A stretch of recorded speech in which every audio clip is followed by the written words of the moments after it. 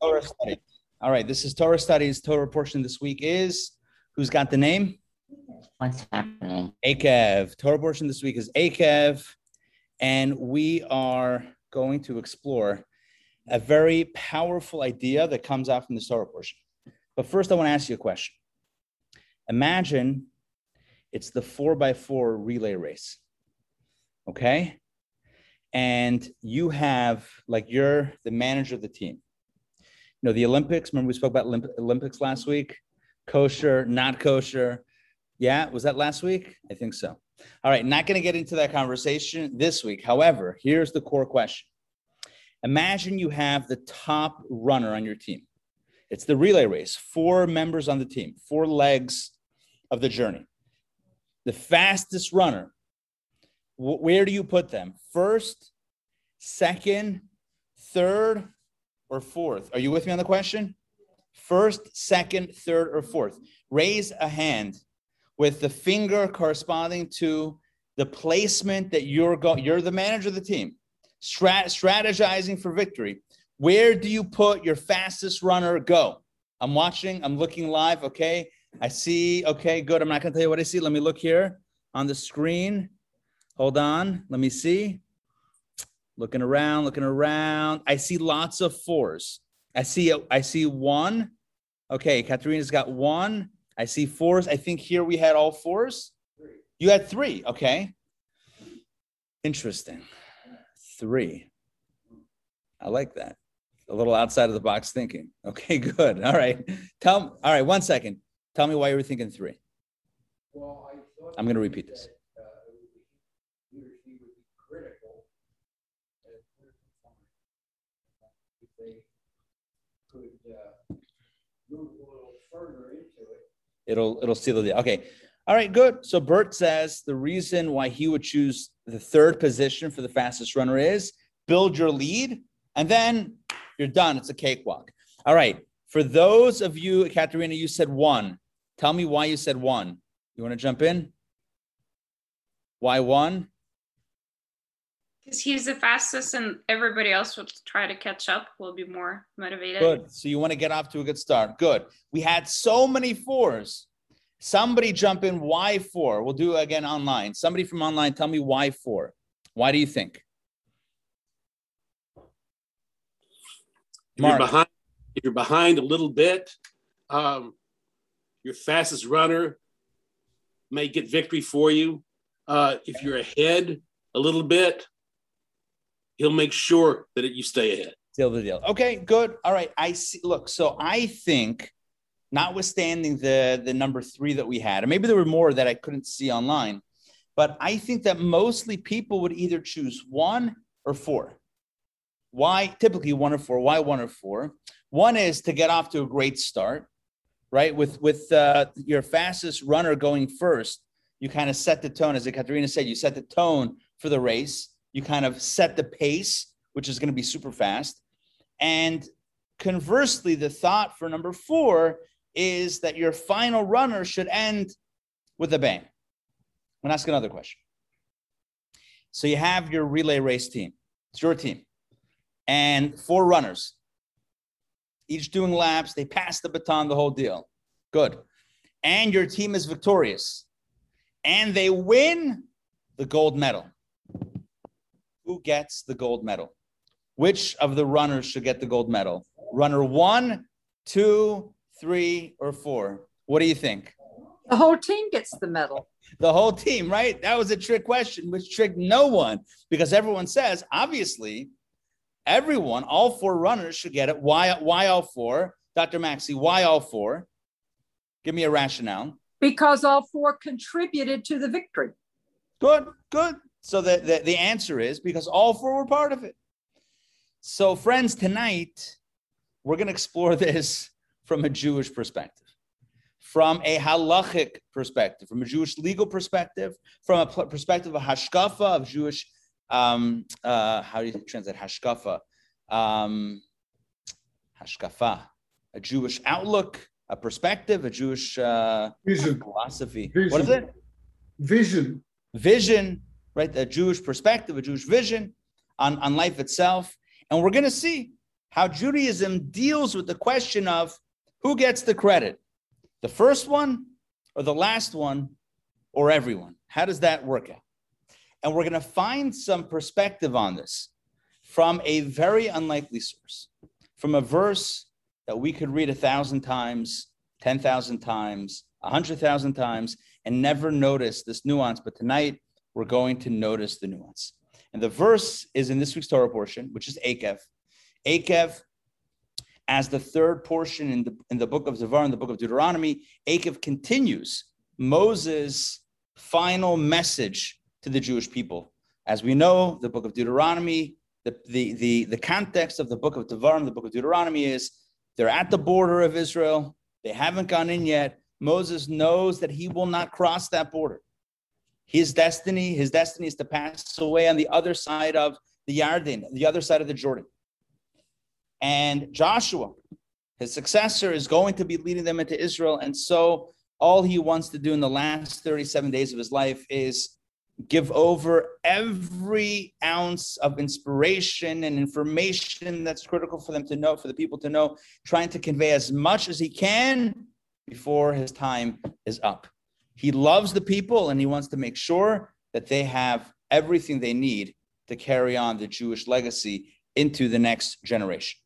I'm going to show, we're going to begin with text number 1 on page 72. For those of you here in person, you have the booklets. For those of you online, I'm going to put it up on the screen and let's get rocking and rolling. Okay, here we go. Text 1, chapter 8 of Deuteronomy, text number 1. Let's do this. Let's ask some people online to read because the people, so the in-person crowd reading, you guys, the online can't hear, but the online crowd reading, I believe the in-person crowd can hear. So let's try it. Makes sense. Let's see if it works. I have my volume tweaked loud. Dr. Maxley, please read text number 1. Let's see if this works. Observe and fulfill all the mitzvot that I commanded you on this day, so that you may live, multiply, and arrive in Israel, where you will possess the land that God swore to your forefathers. Beautiful. Thank you. So so this is Moses speaking to the people, and he says, observe, fulfill all of the mitzvah that I command you on this day, and it's going to be good for you. You'll live, multiply, and then possess the land, arrive in Israel, possess the land. It's going to be good. It's going to be amazing. All you need to do is observe and fulfill all the mitzvah. So did anybody notice an anomaly in text number 1? Wait, hold on. First, let me check with my in-person. You guys were able to hear that? It was good? It worked out? All right, good. Baruch Hashem. Yes. Thank you. Okay, good. So here's my question. Text number 1, this is open to everybody. You tell me what the anomaly is. What is unusual? Which word stands out as being a little bit weird, a little strange in text number 1? Why does it say mitzvah instead of mitzvot? Excellent question. Sandrine had that question as well. Good. Yes. Why does it say mitzvah instead of mitzvot? What's the difference? Mitzvah is singular. Mitzvot is plural. And if you look at the verse itself, what is the verse saying? The verse is saying, Moses says, observe and fulfill all implies what's going to follow is plural. All of the mitzvah. Imagine somebody would say, imagine a mother would walk into a room and see the children that have been playing a board game, they've been playing Monopoly, and it's a mess on the floor. Not necessarily speaking from any at all experience in my life or house.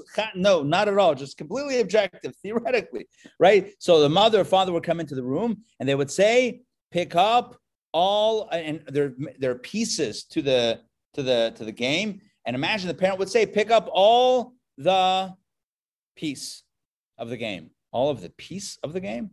Pieces. Plural. Grammar. Right? Basic grammar. So here the Torah says, Moses tells the people, call ha-mitzvah, all of the mitzvah. I want you to observe and fulfill all of the mitzvah. This doesn't make any sense grammatically, but it's more than that. When you say all of the mitzvah, kol ha-mitzvah, if it's singular, so the question is which mitzvah? Is Moses perhaps referring to a specific mitzvah that being performed triggers all of this wonderful reward? Maybe it is a mitzvah, but then which one is it? And then what's the word all? Okay, so then if it's all of the mitzvot, then how come it says it in the singular and not the plural? Essentially, that is the anomaly. This word right here, mitzvah, doesn't really make a lot of sense the way it's written. Okay, so this is it's not my question. It doesn't originate with me. This question is asked by all the commentaries. Rashi deals with it. Other commentaries deal with it. We're going to begin our journey into understanding this word. By the way, you saw how we veered away from the relay race and the question of who should get the gold medal. Yeah, we're going to get back to it. But we're looking now at a verse in this week's Torah portion, Kol ha-mitzvah, all of the mitzvah, which doesn't make sense grammatically. So here we're going to introduce a commentary. Text number 2. This is the Mizrahi, Rabbi Leo Mizrahi. He was a biblical commentary, who is primarily a super commentary, as you see in the bio over there, a super commentary on Rashi. What does a super commentary on Rashi mean? It means that he wrote a commentary on a commentary. So Rashi wrote a commentary, but Rashi, right? Rashi is brilliant. Rashi is a genius. So we need a commentary on a commentary to explain the commentary. All right, and now we're going to analyze the commentary on the commentary. All right, hope that makes sense. So let's go. Here's their aim, the Rabbi Elio Mizrahi. He says the following, text number 2, and David, please read text number 2. Take it away. Don't forget to unmute. There you go. The word mitzvah connotates the category of mitzvah. It is like saying all mitzvot. All right, so there you go. The Mizrahi says, no big deal. It says mitzvah, it means mitzvot. So your question was about singular or plural. He says, no. When you say mitzvah, it could either mean one mitzvah, or it could mean kol ha-mitzvot, all of the mitzvot. So he says, don't get so caught up in the nitty gritty and the nuances. Don't get so grammatically correct. Mitzvah means either a mitzvah or the whole category, the whole genre of mitzvah. Kind of like, I don't know, I'm trying to think of an example where a singular is really a plural. I don't know. It's not coming to me as an example, but basically saying that the word mitzvah could either mean one mitzvah or the genre, the whole collective category of mitzvot. So he's like, don't get caught up in that big. It's not a big deal. Kol ha-mitzvah means all the mitzvot. It means plural. Now, fish. What is it? Oh, deer. Oh, deer. Or fish, yeah. One deer, many deer. Good. So that's an example. Very good. Right. We don't say deers, although here you would say mitzvot, but you could he says you also say mitzvah, like deer. It's fine. You could. I like that.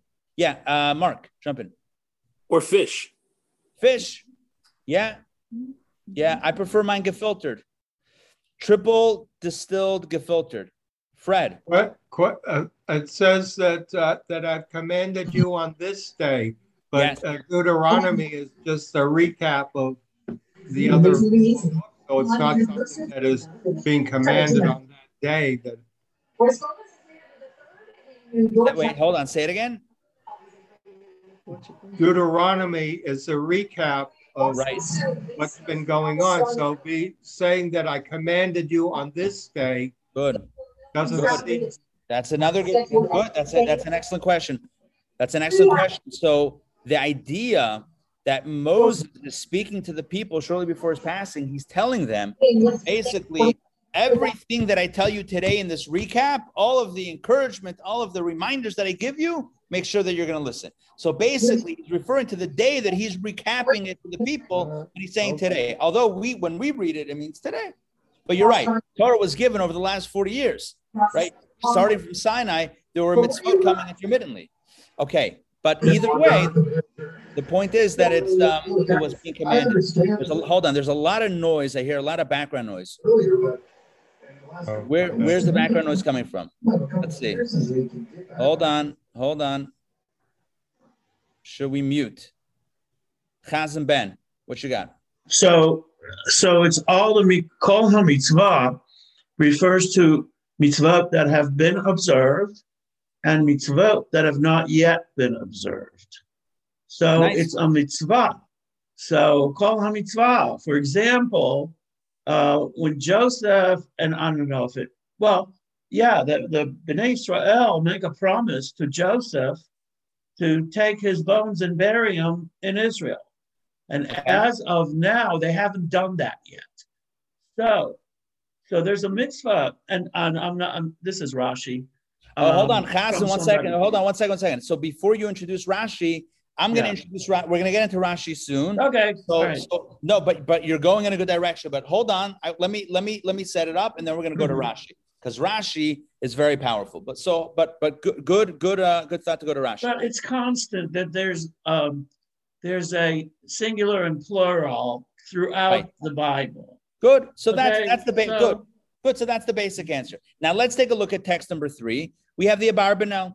And I'm going to read the Abarbanel, and then I'm going to throw a little bit of commentary as I read the commentary of the Abarbanel. Abarbanel is text number 3, which you can find in your booklets on page number 73. Okay, here's the Abarbanel. He says, it is well known among the wise that when something is complete, it is viewed as a single entity despite its many components. So when you have a unit, even though it's comprised of individual pieces, a unit could be called a single entity, a singular. Therefore, the word one and the word complete are used almost interchangeably. He says the word echad and the word shalem, he says, could be interchangeable because one is one unit, shalem, complete, is a complete unit, which again, even if it's a composite, if it all comes together in one unit, you can call it one.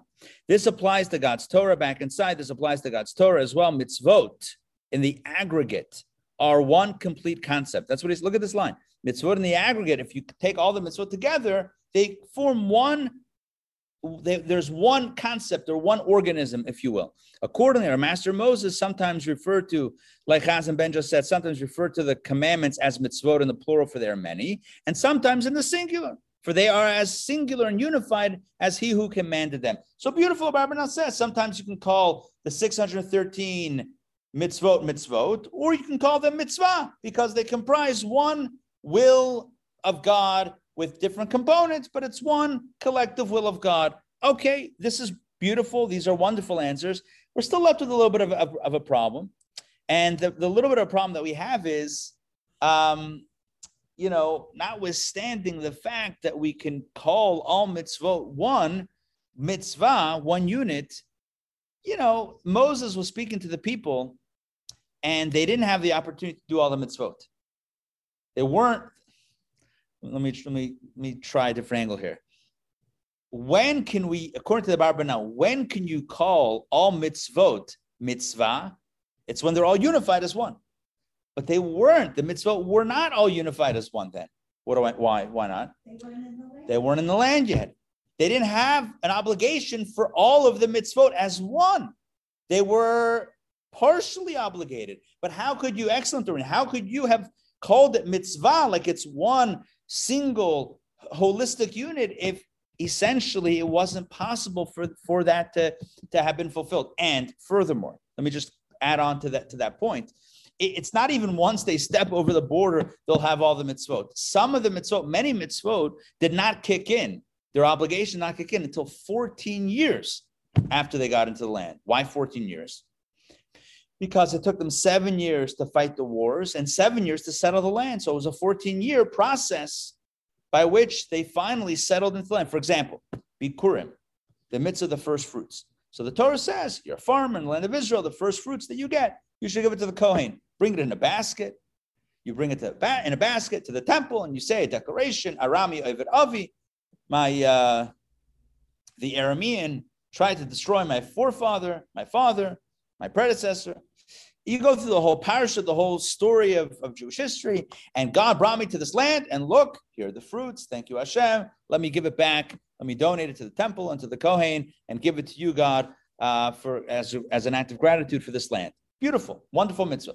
Mitzvah did not kick in. The mitzvah was not obligatory until 14 years after they stepped foot in the land. So how can you say mitzvah? Now, you might say, okay, well, Moses is talking about ultimately the whole body of Torah mitzvot that at some point would all be active and would all be obligatory. Okay, but they weren't there yet. And how could Moses at this point say all of the mitzvah that I'm commanding you today? You could say, well, he's commanding them about mitzvot that they can't yet fulfill. Okay, but it still seems a little bit disjointed. Because of these questions and other questions, Rashi, and here we get to what Chazan Ben mentioned before, Rashi gives a second interpretation. And this is the interpretation that we're going to focus on today's class. It's going to get back to the relay race, and it's going to reveal an unbelievable lesson for our lives. Rashi has, in a second explanation, a completely out-of-the-box understanding of the phrase kol ha-mitzvah, all of the mitzvah. He says it's not referring to a single mitzvah in particular. It's not referring to all of the mitzvot. It's saying something else. Moses is standing before the people shortly before his death, and he's telling them, when you have a mitzvah, make sure you do kol ha-mitzvah, the entire mitzvah, all the mitzvah, the whole mitzvah, from beginning to end. In other words, if you start a mitzvah, make sure you complete it. That's what Moses is telling the people according to the second interpretation of Rashi. Let me show it to you. Let's do it inside. This is going to be text number 4. I'm pulling up my screen right now. It's on page 74 in the booklets. Here we go, Rashi. Okay, Rashi says text 4a. I'm going to read this. The midrashic explanation, says Rashi. This is not the simple explanation. It's a bit of a midrash. It's a little bit midrashic. He says, if you begin a mitzvah, complete it. For a mitzvah, okay. And here's the key line. For a mitzvah is only attributed to the one who completes it. I'm going to say that again.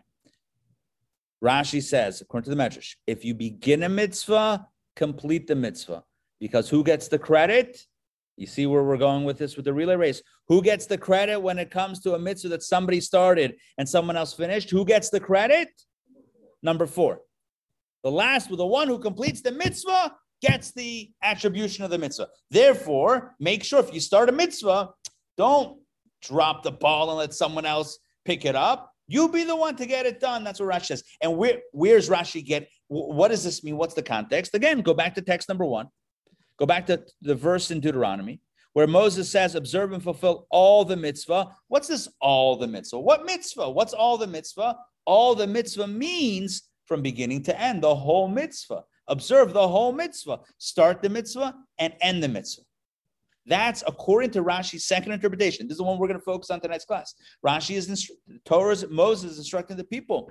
When you start a mitzvah, finish it, do the whole thing. Don't do half a mitzvah. Don't do 2/3 of a mitzvah. Don't even do 3/4 of a mitzvah. If you start a mitzvah, kol ha-mitzvah, all the mitzvah. Get it done. Doreen.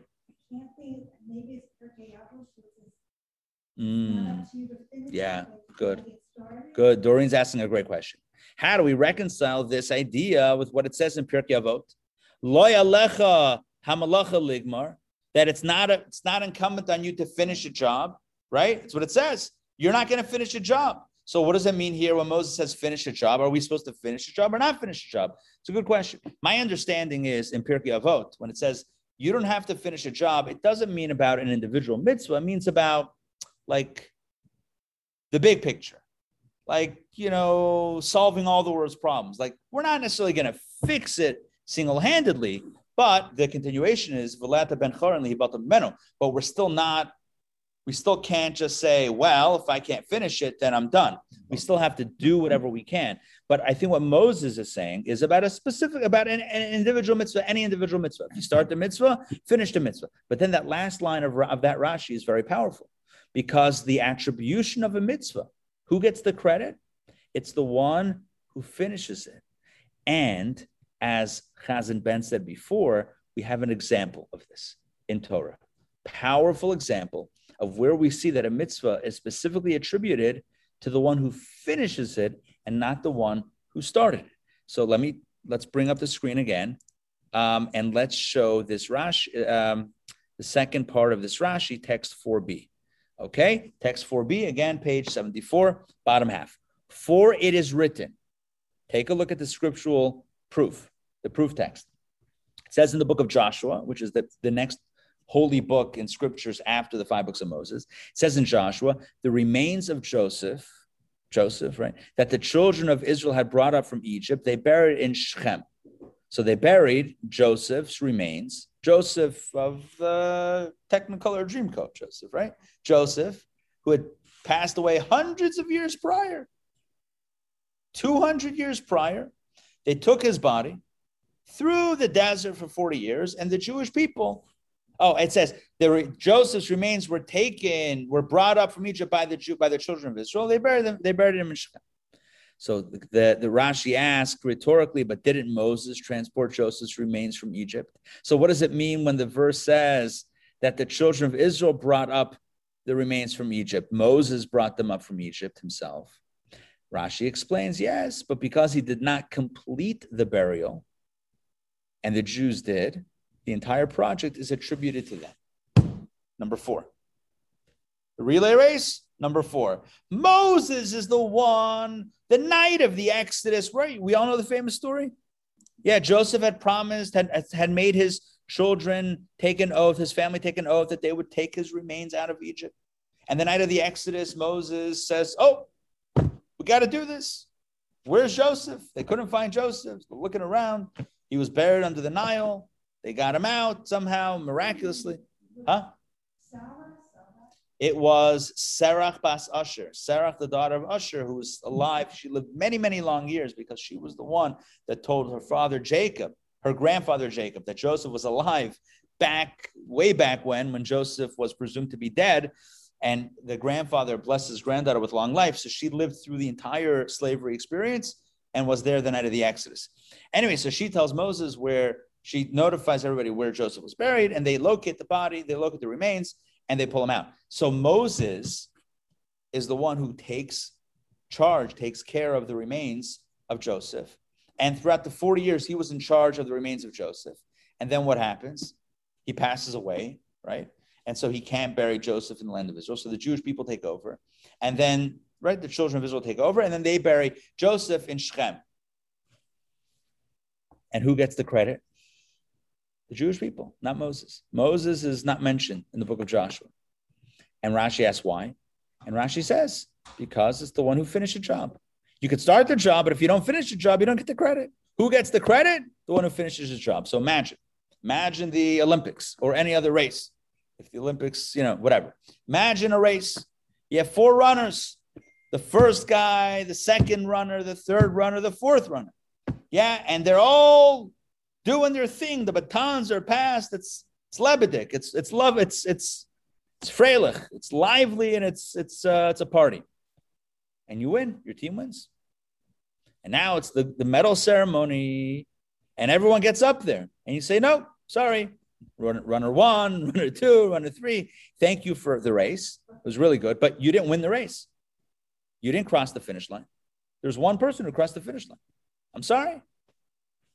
Oh, you ran in the race? Sure, but you didn't win the race. The last runner won the race. I'm sorry, we only have 1 gold medal. It's going to go to runner number 4. We would never do that, right? That's why when I asked who should get the medal, everyone said, everyone. Right? All the 4 runners, the participants should get one team, one team for all. The 4 musketeers. Yeah, nonetheless, according to this now, it seems that Rashi is telling us that no, it only goes in the language of Rashi. She'ena nikres ela al shem hagomra. You only refer to a mitzvah by the one who completes it. It's by the one who finished the job. They get the credit. So it seems a little bit strange. It's interesting. We have there's definitely a precedent with Moses, with Joseph's remains carried first by Moses and then buried by the Jewish people, and it's attributed to the Jewish people, not Moses. And we say because Moses didn't finish a job, but it still sounds a little strange. The truth is, there's a bit of there are conflicting sources on this. I know, right? Some say. There are conflicting sources on this. See, we presented now one side of the argument. One side of the argument is it goes by the one who finishes it. What we're about to do now, I'm going to give you 3 examples. 1 in history and 2 in Jewish law, where we see that we do give credit to the one who starts even if they don't finish the job. And then we're going to be left with the question, so which one is it? Do you give the credit to only the one who finishes it, or even to the one who started it, who got the ball rolling? That's where we're going to be with this class. We'll be with a bit of attention with the question. We'll resolve it, and then we'll walk away hopefully with some life lessons. That's the arc of conversation for the next 20 minutes or so. Make sense? You guys see where we're going with this? Yes. So let me recap what we did until now in about 30 seconds. And then you're going to wonder why we needed 40 minutes, but whatever. It's 30 seconds, quick recap. So we started off by talking about relay races and who should run first, who should run last, who should get the credit. We had a conversation about that. Then we spoke about a verse where Moses says, observe all the mitzvah. Some say it means the mitzvot.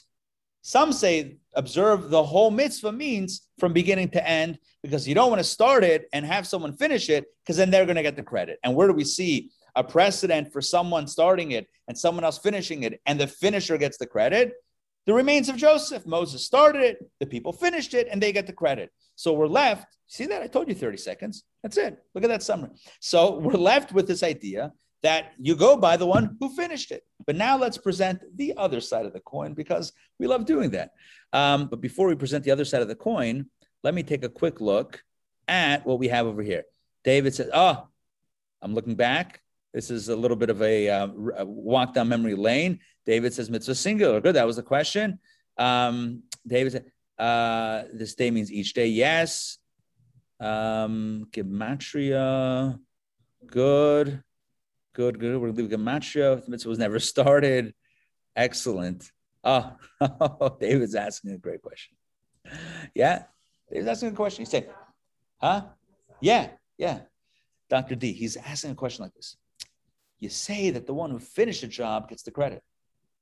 But if there was no one to start it, then the finisher couldn't have finished. Right? David, that's your question, right? Where are you, David? Why can't I see you? Oh, there you are. I can almost, there you go. I see your thumbs up. Perfect. Yeah, so David's question is, one second. Rashi is trying to argue that the guy who started it, okay, but he didn't finish it. So you go by the one who finished it, the first guy loses the credit. But the guy, if no one started it, no one could have finished. If Moses didn't get the remains, then the Jewish people couldn't have finished the job. That's a good question. Hold that question, because we're about to present the other side of it. You ready? Here we go. Who built the Holy Temple in Jerusalem? The first Holy Temple was built by whom? Huh? Solomon. King Solomon. Okay. Who was King Solomon's father? David. King David. Good. Excellent. Does King David get any credit in building the temple? No. No or yes? We have a Not mixed really. opinion. Okay. Let's take a look at some sources. And let's see. So text number 5. The Mechilta says, interestingly enough, the Mechilta says, by the way, before we get to the Mechilta, let me just explain something. King David should have built a temple. I mean, theoretically. But when he wanted to build a temple, he asked God, he conversed with God, let's do this. God said, you have too much blood on your hands. Too much blood on your hands, even though it was important and necessary for Jewish protection to fight all these wars, and David was a general back in the day. Bottom line is, the temple was a place of peace, and it's not right that a person who had such a violent, even if it's justified, such a violent life, he took lives, doesn't make sense. It's not right that person should build a temple. So what did he do instead? He didn't build the temple, but what did he do? He purchased the Temple Mount. He purchased all the raw materials for the temple. He got everything. He sketched it out with God, the whole thing, but he didn't actually build it. So take a look at, now that's my intro. Now let's take a look at text number 5 from the Mechilta. Listen to this. From the verse, from the book of Psalms, it says, a psalm, Mizmor Shir Chanukah Habayit LeDavid. A psalm, a song to dedicate the house of David. It calls the temple the house of David. So ask the Mechilta, why is the temple attributed to David? It's the house of David. Did David build it? Solomon built it, as the passage states, and Solomon built the house, right? So what's going on here? David didn't build it. Solomon built it. So why is it called a house of David? Now you could say, well, because King David wrote Psalms. So he wrote a house of David. Okay, all right, fine. But we're not going to use that answer. We're going to go a little bit deeper here. The Mechilta says the following. Rather, because David was deeply committed to building the temple, it is attributed to him. Because he was so invested, he was so desiring to build it, I'm going to massage my idea into this Mechilta because he started the process. I know it doesn't say that, but work with me here. I'm kind of working. That's the angle that I'm going. Because he started it and he was invested in it, it's called David. So what does this show us? That even if there's a relay race, and even if the last one is the one who finishes the job and builds the temple, who also gets some even slight measure of credit, the first guy. Oh, different opinion than what we had before. Rashi said, when it comes to a mitzvah, right, it only goes by after the one who does it. You started it. You didn't finish it. Get out of here. It's the guy who did it, right? Moses carried the bones for 40 years. Doesn't count. It's only the Jewish people that actually bury the remains of Joseph. They get the credit. Okay, that's one opinion. Now we have what seems to be a sense that you go by even the one who got it started. I want to give you two more examples. And this is now where we get into, I said before, we're going to go another historical event. We're going to use a historical event and two examples in Jewish law. Here we go. Let's talk about real estate. Let's talk about houses. Strong market nowadays. That's what they tell me. Oh, can't even buy a house even if you wanted to, right? Oh, strong market's very strong. Great time to sell, but then where are you going to live, right? Unless you have another place, right? It's good to sell now, but you can't buy anything. So might as well stay put and supply and demand, the whole deal. Okay. Or so they tell me. Imagine this. Imagine Ruvain. We're going to use three people, Ruvain, Shimon, and Levi. That's what we do when we have theoretical names where you go by the tribes, Ruvain, Shimon, and Levi. Ruvain has a house. And Ruvain wants to sell the house. He's looking for a buyer. Shimon comes to him. Shimon's a broker. And Shimon says, I got a guy. I got a guy for you.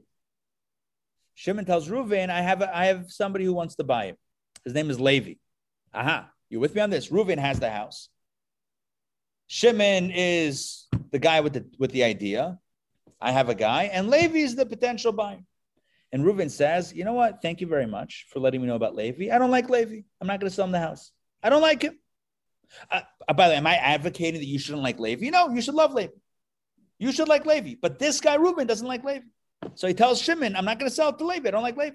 Are you with me so far in the story? So Shimon says, all right, I tried, and he goes home.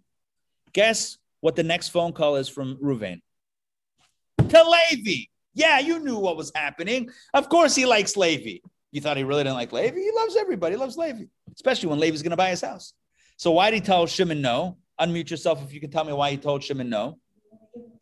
Commission, right? That's what give him the commission. There you go. Right. Happens all the time. So listen to this. So Reuven told Shimon, Levi, get out of here. Then he calls Levi. He says, Levi, I hear you want to buy. Are you in the market for a house? Just asking. Levi says, sure. The deal is done. And now the house is sold to Levi. And now Shimon goes to the rabbi. And he says to the rabbi, Reuven's a liar. And he's a cheater. And he's a thief. You know what we call that in Hebrew? In Yiddish. Hebrew Yiddish. A ganef. He's a ganef. He's a ganef. He stole my commission. I had the idea for Levi.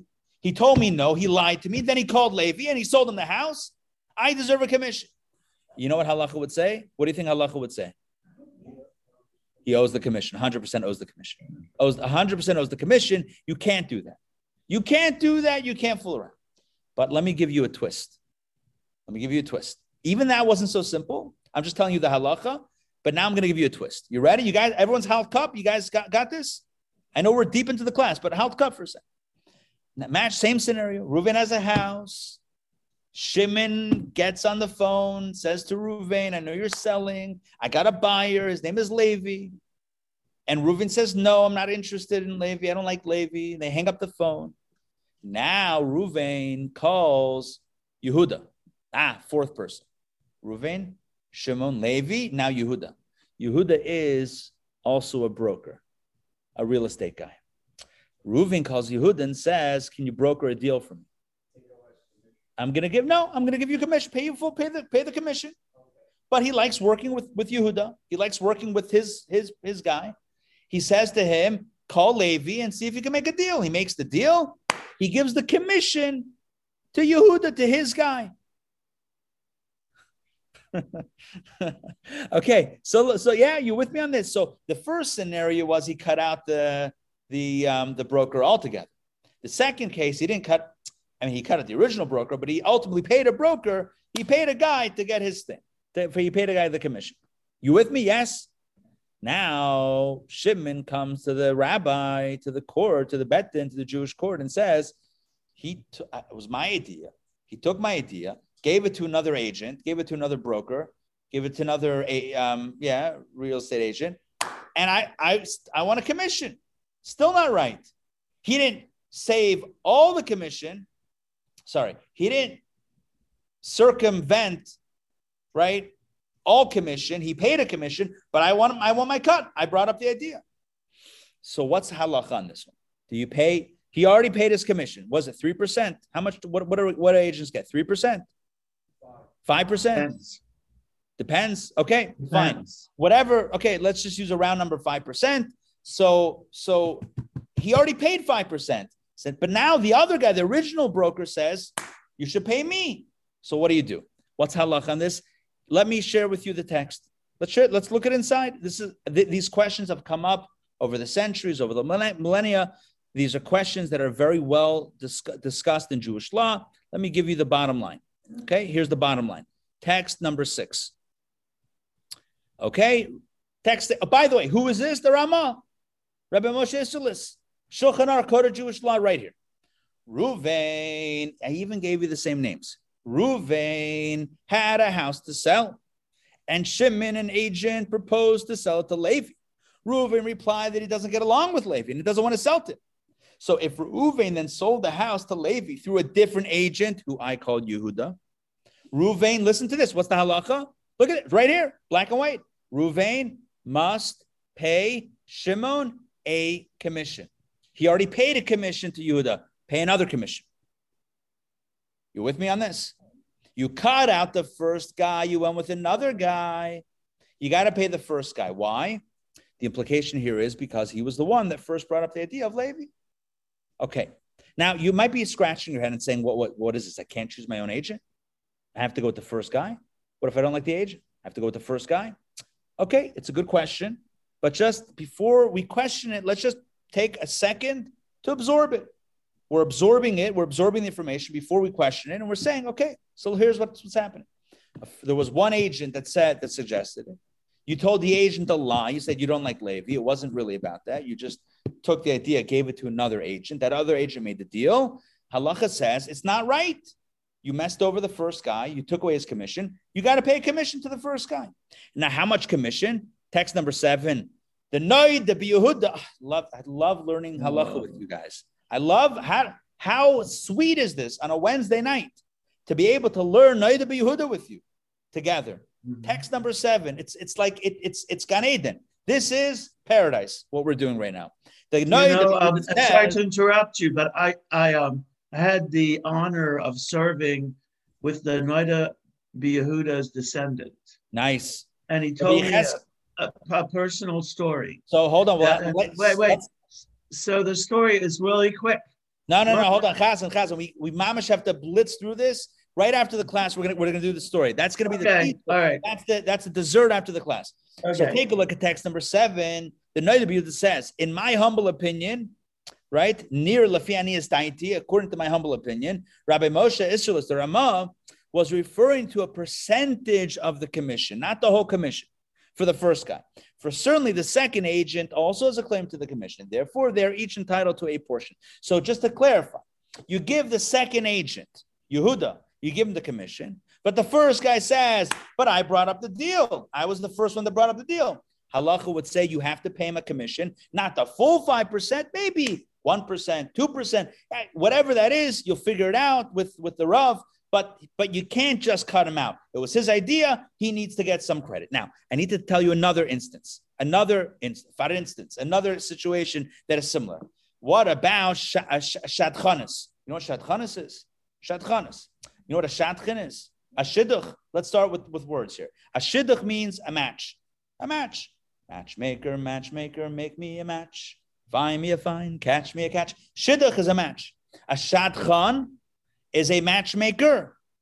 Shadchanut, shadchanis. I don't know. It's saying in shadchanut. No other way to say it. Shadchanis. Shadchanis means the gelt that you give, the money that you give to the matchmaker. This is a very special thing. In fact, breaking news. I don't think anyone here knows this. There's no way that you would know this unless you have my phones tapped, which is also possible at any point in time. I was approached by Kahat Publication Society, the Chabad publisher up in Brooklyn, to write a book on the idea of shadchanis, on a shadchan. There's an incredible discourse from the Alter Rebbe, from the founder of Chabad, about the role of a shadchan and about how a shidduch, the punchline is, a shidduch has to come through deception. Why? Because it's such a holy light.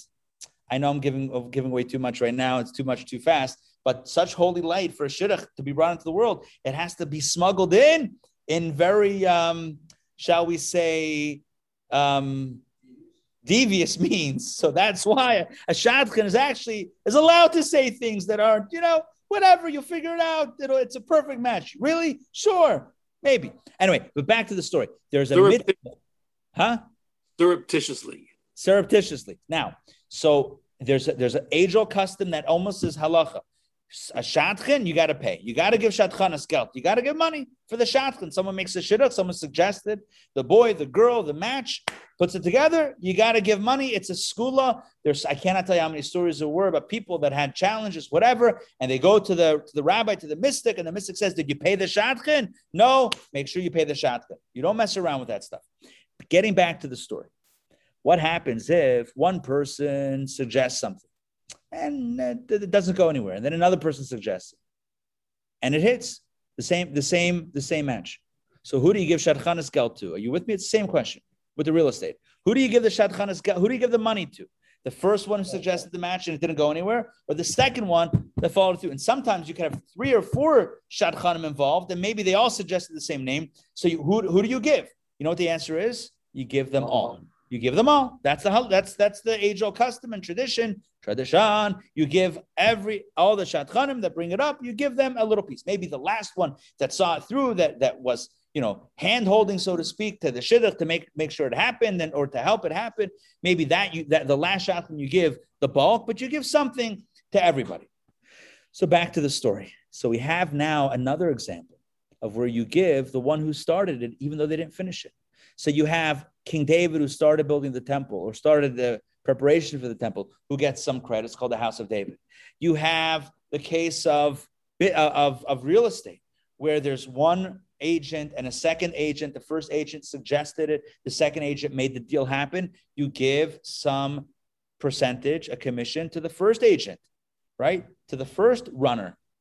And in the case of shadchanis, of a shadchan, you give some money to the first one, even though they didn't finish it. Just to show you this text inside very quickly about the shadchanim, take a look at text number 8.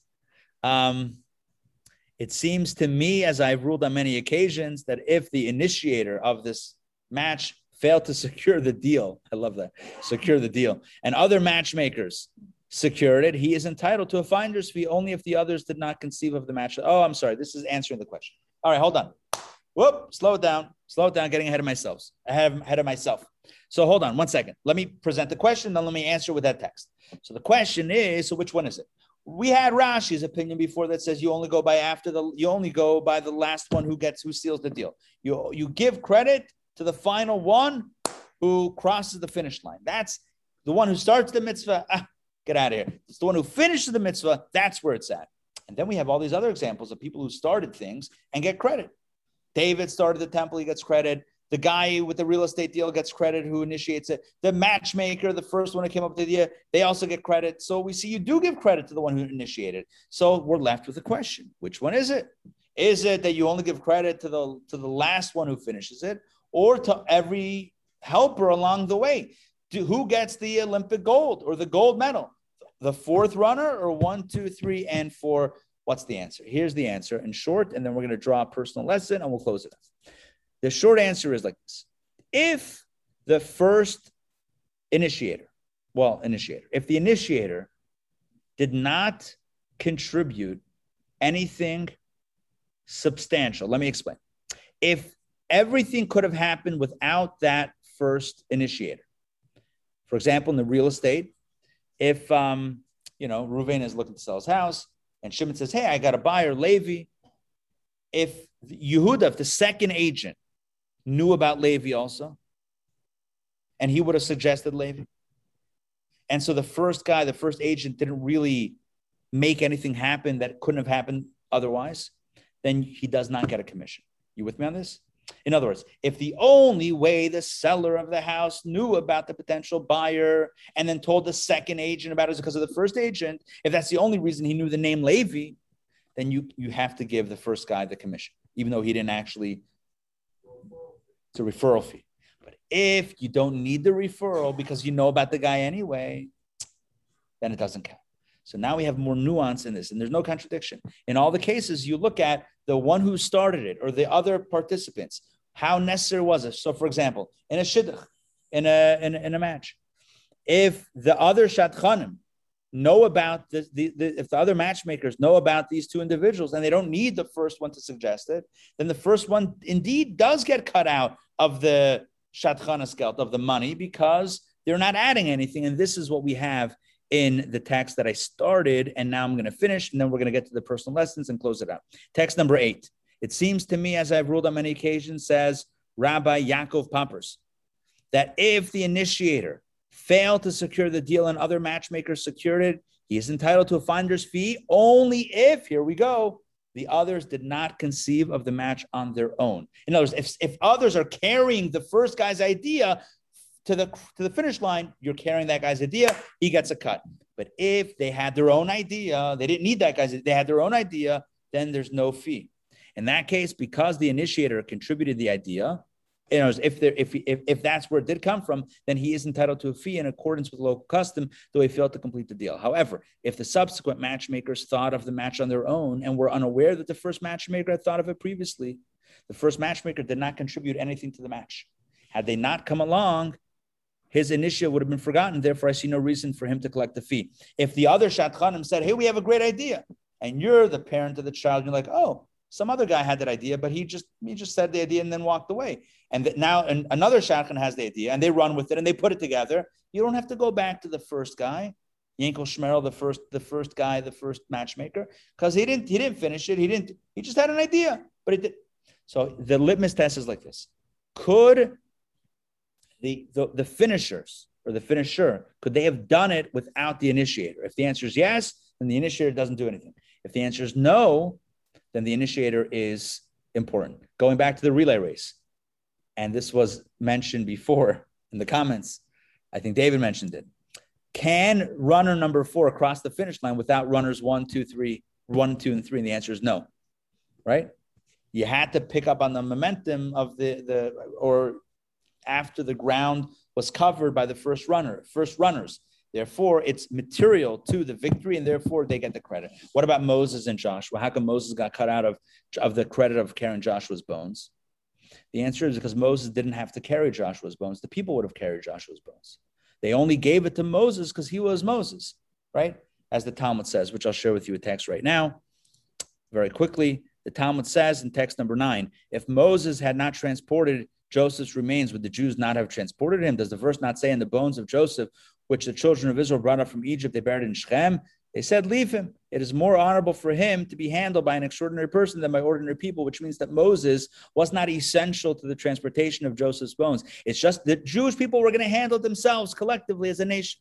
It's just there was Moses, so they said, who better to carry Joseph than Moses? But it's not like Moses was the initiator, without which no one would have come up with the idea to transport the bones of Joseph. Does that make sense what I just said? Yes? It's akin to the real estate deal where everyone knows the buyer, Levi, is looking for a thing. So the first guy that suggested did not add anything, out of the ordinary. So here Moses also, although he physically was involved in it, but even without his involvement, it would have been done, and therefore he doesn't get the credit. So we have a bit of a nuanced approach as we close out tonight's class. and we walk away in a moment with a lesson. And what's the nuanced approach? Like this. When it comes to a mitzvah, here's two lessons, maybe 3 lessons, I'm not sure yet. When it comes to a mitzvah, we'll see.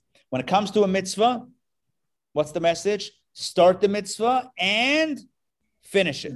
Ideally, you start it, you finish it. That's it. That's the first lesson.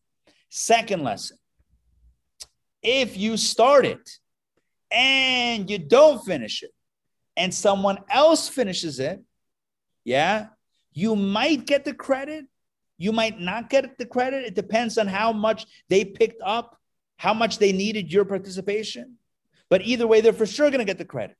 So therefore, revert back to rule number 1, finish the job, right? Don't risk getting cut out of the commission. Not like we do a mitzvah for the commission, by the way. We do a mitzvah because it's the right thing. But if it's the right thing, then do it, right? And Doreen said, but we don't finish a job. Okay, but this little piece of the job we should finish, right? We may not be able to finish single-handedly the whole job, but this piece of the job that we started, we should finish it. This speaks volumes to how we live our lives. We've all taken resolutions. New Year's resolutions, birthday resolutions, random Wednesday night, July 28th, 2021 resolutions. We take resolutions all the time. You know, tomorrow I'm going to do this. Starting from today, I'm going to do that. We have all these big ideas. And very often, or sometimes, could happen that we end up losing steam. We got excited about something. We took a new commitment. We were all gung-ho. Yes, this is going to happen, and it's going to be different this time. And then as time went on, somehow we lost steam and we dropped the ball. So tonight's class is hopefully some words of inspiration on this very topic. Don't drop the ball. Don't drop the baton. I think I literally ended last week's class with "Don't drop the baton," but it's the same. It's not the same message. It's a bit of a different twist to it, right? It's a different angle tonight. It's the message here is don't lose sight of the goal. It's not easy to run the whole race and cross the finish line. It's not easy. No one's saying it's easy. It's very easy to get started and then to lose steam, and then hopefully somebody else picks it up. But as Rashi tells us, and as Torah tells us, even if we might get credit for the one starting it, let's get credit for the one that finishes it, right? Let's get credit for the one. I'm not saying we should cherry pick mitzvah, which means, like, at least we used to call that in hockey. We used to play hockey in Pittsburgh. I grew up in the 80s and 90s. Mario Lemieux, Yarmir Yager. I don't know if you're a hockey fan, but these were like the guys. Anyway, the Penguins. So cherry picking was, you know, when you stand in front of the other team's goal, because we don't have icing when you're playing with kids in a park. There's no icing. Again, I'm getting very technically hockey here, technical on hockey. But you could stand in front of the other goal and then somebody passes it to you and then boom. Like cherry picking. You're like right there, or basketball. You're like under the hoop the whole time waiting for a pass to finish it. It's like, no, you got to run up and down. So not suggesting that we wait for other people to drop the mitzvah and then take it home, right? Cherry picking a mitzvah. No, we should start the mitzvah and then we should continue it. Doesn't mean we can't pass. It's good to get other people involved in a mitzvah to share. But sometimes there are mitzvot that we're the most well-suited to finish the job because we started it. So I'll give you an example that the Rebbe gives. Imagine like a social mitzvah. When I say social mitzvah, let me explain. Like caring for an elderly neighbor, somebody in need in the community. So you develop a relationship with them. You know, you have a sprach, you have a relationship, you have a rapport. Rapport, is it the word? Rapport with them. So you call them and you shop for them and you bring them food and you cook. That's a whole thing. So to tell the person, you know what, someone else is going to start doing it. It's not the same thing. Why? Because they're used to you and it's been going in a certain direction. And so this is an example that the Rebbe gives where it's important that the person that started it should finish it. Yeah, sometimes it could be that it's seamless transition between one and another in the same mitzvah. But we're encouraged to not necessarily, drop out, tap out when it comes to a mitzvah, but rather see it through to the end and finish it. And finally, so Doreen's asking a practical question. What happens if physically we can't finish the responsibility? Yeah, obviously, if you can't do it, you can't do it. But as the Rebbe says, it's in one of the texts here. The Rebbe says sometimes you make a cheshbon, you make a calculation. I can't do it. But how do you know that your calculation is a liba de emes, is really true. I'll show you, you know what, if you mentioned it, let me show you that text. It's a powerful text. The Rebbe says in text 11, take a look in the booklets, page 79, text 11. Self-love and the desire to choose an easier task can sometimes blind us into assuming that the Torah requires us to retire from our current obligations. You see that? A person might say, Torah, I can't do it. And now that Torah would tell me to drop it because I have too much. But how do we know that that's real and not self-love and the desire to get out of something difficult? If we examine and re-examine carefully and objectively, these assumptions might be proven wrong. The Rebbe says, be very careful before we just drop a good deed saying, I can't do it. I can't tell you whether you can or I can, no one is to tell anyone else what they can or cannot do. It's up to us. But the Rebbe says, just FYI, be careful when you make that decision. Like, you know what?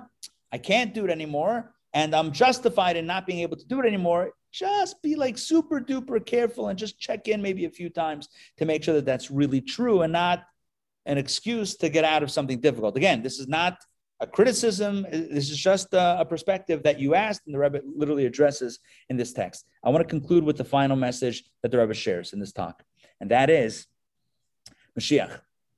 Right? Mashiach. It's been a while. We've been waiting for Mashiach for a while. We've been in exile for now 1950 years plus.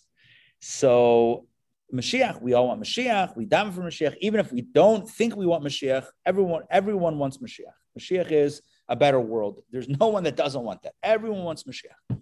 So the question is, do we say, look, who are we to bring it? It'll happen when it happens, and that's it. The best we could do is what we could do.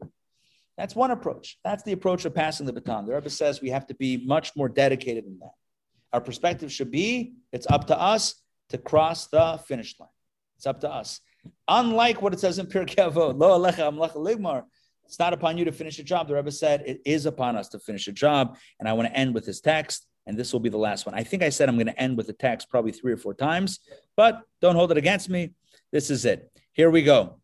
Text 12a. Although Jews in previous generations were more spiritual and more observant in Torah and mitzvot than our generation, nevertheless, the mitzvah is attributed to the one who completes it.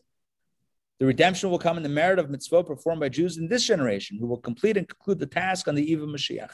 This should indeed, it does encourage each of us to increase our observance of Torah and mitzvot, thereby hastening our redemption by the righteous Redeemer.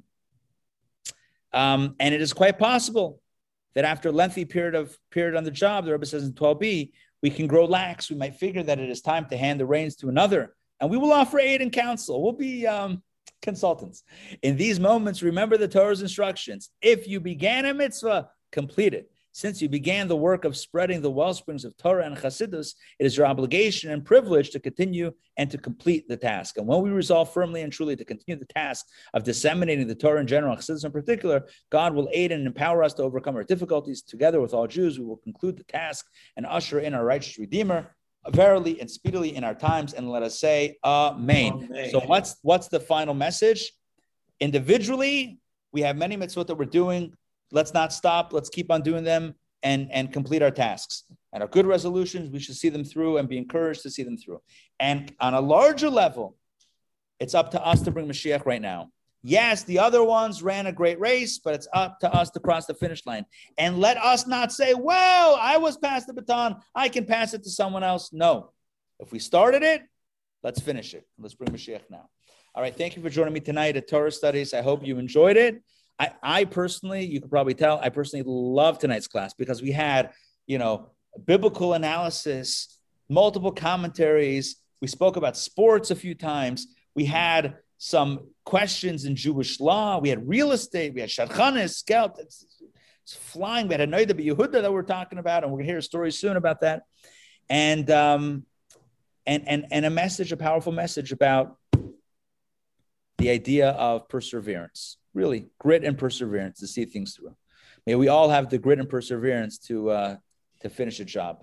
All right, let's hear the story. Chazan Ben, take it away, and then we'll open up the questions.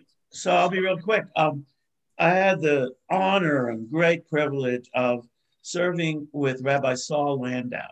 I don't know if the explanation of the Noda B'Yehuda, his last name was Landau, and he lived in Germany the same time as Moses Mendelssohn. And there's a story of their meeting. And so Noda Yehuda means known among the Jews, or known in Judah or Judea, right? And Noda means known or well known. And so Moses Mendelssohn says to Rabbi Landau, to the Noda Yehuda, he says, "You are the Noda Yehuda, known amongst the Jews." He says, "And I am Noda Bagoyim. I am well known among all the non-Jews." So that's the story. Rabbi Landau. It's a funny story that the rabbi would say that about himself. But what's interesting is the Noda Yehuda. There's so many stories. Many stories about him. He was a genius, a righteous man, and a tremendous leader. I'm trying to remember some stories that I've heard. It's not coming to me right now, but just amazing stories. He was a special guy, but halachically also a Jewish legal expert, and his responses are still studied to this day. And I'll tell you what his descendant did.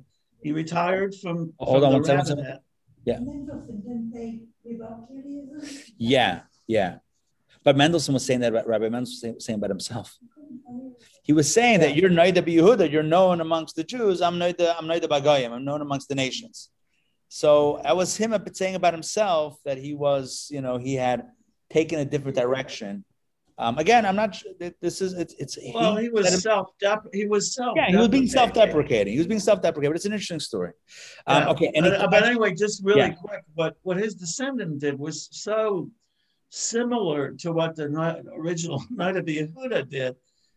He retired from the rabbinate as an emeritus and got a doctorate in psychology. Interesting. And started a foundation. And the rest of his life, he dealt with adults that were having midlife crises, especially in their work, and counseled people for the rest of his life. And he was really so special. And I think it kind of ties into tonight's class, right? Which is we start work or we start something, and then you don't have to. Yeah, but Pirkei Avot also says mitzvah ba'al yadcha tach mitzana. Right. So grab the get mitzvah. an opportunity for a mitzvah, go do it as soon as possible. Yeah. And I need to mention one more thing that I forgot to mention in the class. Remember the context of this conversation. Moses is speaking to the people shortly before his passing, the people who are going to go into the land, and understand the subtle, like what we would call the background of this. Right? Think of the background. The reason why they were delayed 40 years is because that original generation dropped the ball with the sin of the spies, right? They dropped the ball. They didn't finish the job. They didn't go in, or else they would have been in by now. They dropped the ball, and only the next generation got in. Moses says to this generation, don't drop the ball and pass it to someone else. You get the job done once and for all. Make it happen. All right. Any questions, comments? Good. Made sense? Yes. Checking Rabbi, one quick question. Steve. Yes. Now, with respect to who gives the credit, we're talking about credit is given. With respect to a mitzvah, it is Hashem that gives the credit, clearly. Right. Yes. And so, as humans, and even rabbinic edict, it's still as humans. What gives us the right to say what Hashem will do? Good, excellent question. Yes, I admit it's oral Torah. Yeah. And so we could say that it was handed down by Moses, but is there a different answer to that, to my question? I like your question. In other words, your question is pleasure mark. Your question is, who are we to say who this one gets it, that one gets it? It's a good question. I don't know. If somebody asked me, I would say, I don't know. What we did tonight is explore what the great rabbi said. How did they know? I think that's your question. They had their sources. They had their ways of knowing. I don't know. But the objective here is to tell you what it says in the books. Your question is, where's the source? I'm sure if we look through the responsa, they would have probably some verses or some Talmudic passages that speak to these ideas, some more original sources that kind of point in this direction. I'm sure that it's not just, a thought that somebody came up with. I'm sure it's grounded in some elements of scripture and some elements of source of I was about to say sorcery, but not sorcery, sources. That would be something else, different class. Rabbi, I have a question. Hold on one second. Yeah, for sure. Yeah. The real estate law would be the same today. Absolutely. Yeah. And it's not a theoretical question. It's a practical question, right? Somebody says, hey, I see your house is for sale. I know a guy. And you're like, oh, interesting. And then you tell your agent that name. And the first guy says, hey, I gave you that idea. According to halacha, not the full commission, but the person that gave the idea deserves something, because now if you had the idea already beforehand, or the agent had the idea and you didn't need that idea, it was superfluous, that's one thing. But if you use that idea, if it was an integral part of the final deal, that's why, right. Yeah, Bert's saying that's why they have written contracts. Yeah. But even in absence of a written contract, we got to do what's right. Yeah. Yeah. Yeah. Right. So Doreen is saying that her son in real estate, so when there's a call that comes into the office on a Shabbos or a holiday for him, but somebody else deals with it because it's on a Jewish holiday. So do they both get something? They both get something because, right. Yeah. Interesting. Yeah. These are real questions. Adina Malka, you had a question. Oh, would you give me a recap on Moses? He brought the bones out. Are you saying he didn't get the credit? Yeah, I kind of flew through that. So thanks for asking that. So let me just explain and hopefully clarify. So essentially, Moses was the one who carried the bones out of Egypt and was the one kind of overseeing it. And yet the Jewish people get the credit and not Moses in the verse in Joshua. And the question is why? And the answer is because Moses didn't finish the job, but he started it. And we said that even if you started, but you were an important part of it, then you should get credit. So the understanding here is that Moses, although he was part of it, he didn't play a critical role without which it wouldn't have been done. In other words, the definition of getting credit as when you're part of it, the definition of that, the criteria is that without you, it wouldn't have gotten done. Without Moses, it would have, well, I guess there's no Exodus, but theoretically, without Moses carrying the bones of Joseph specifically, it still would have been carried by the people. The people would have done it. They actually were considering doing it themselves, but then when they saw Moses, they said, well, which one of us is greater than Moses? Let's let Moses carry it, because that will be the greatest honor for Joseph to have Moses carry it. But it's not like without Moses, it wouldn't have been done. Whereas, so in that case, when it's not an integral part, yes, he carried the bones initially, but it could have happened without him. It didn't need him to happen. Therefore, he doesn't get the credit. Again, who am I to say he doesn't get the credit? I'm just sharing what the Talmud says, what Rashi says. These are the sources that talk about it. But anyway, yeah. But he couldn't finish the job because he wasn't. I know, right? Because he passed away. Yeah, listen, I hear the question. I hear the question. But it's telling us. To me, it's a focus less on did Moses get the credit or not, because I revert to what Steve said, which is, who am I to say who got the credit or not?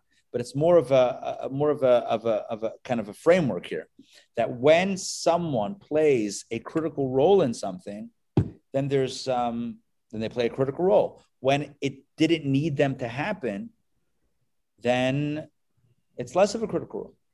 So the message for us is play a critical role, get the job done, and experience it. Okay. All right. I'm going to close it out. It's great to see you all. Have a wonderful evening. We'll see you, please God, soon. A few things to mention. Thank you. A few things to mention. Number one is we have Daily Power Parsha Thursday and Friday. Sunday is our In-Town Jewish Academy barbecue. We could call it first annual or not first annual barbecue on the Beltline. We have incredible food, and it's going to be a lot of fun with good friends from our IJ community. So join me at 5 p.m. on Sunday for our summer Southern barbecue. That's right here at Chabad on the Beltline in the back of the building, right adjacent to the Beltline. So that's Sunday, and then next week the classes continue. Take a look for the new series that we're starting. We have one called 60 Days, We have a Jewish scribal workshop. We have a shofar workshop that we're about to announce. It might be up on the website already. So take a look at all the good stuff and don't forget to sign up and share it with your friends. Okay, we'll see you guys. Take care. Laila Tov. Have a good night, everybody. Bye.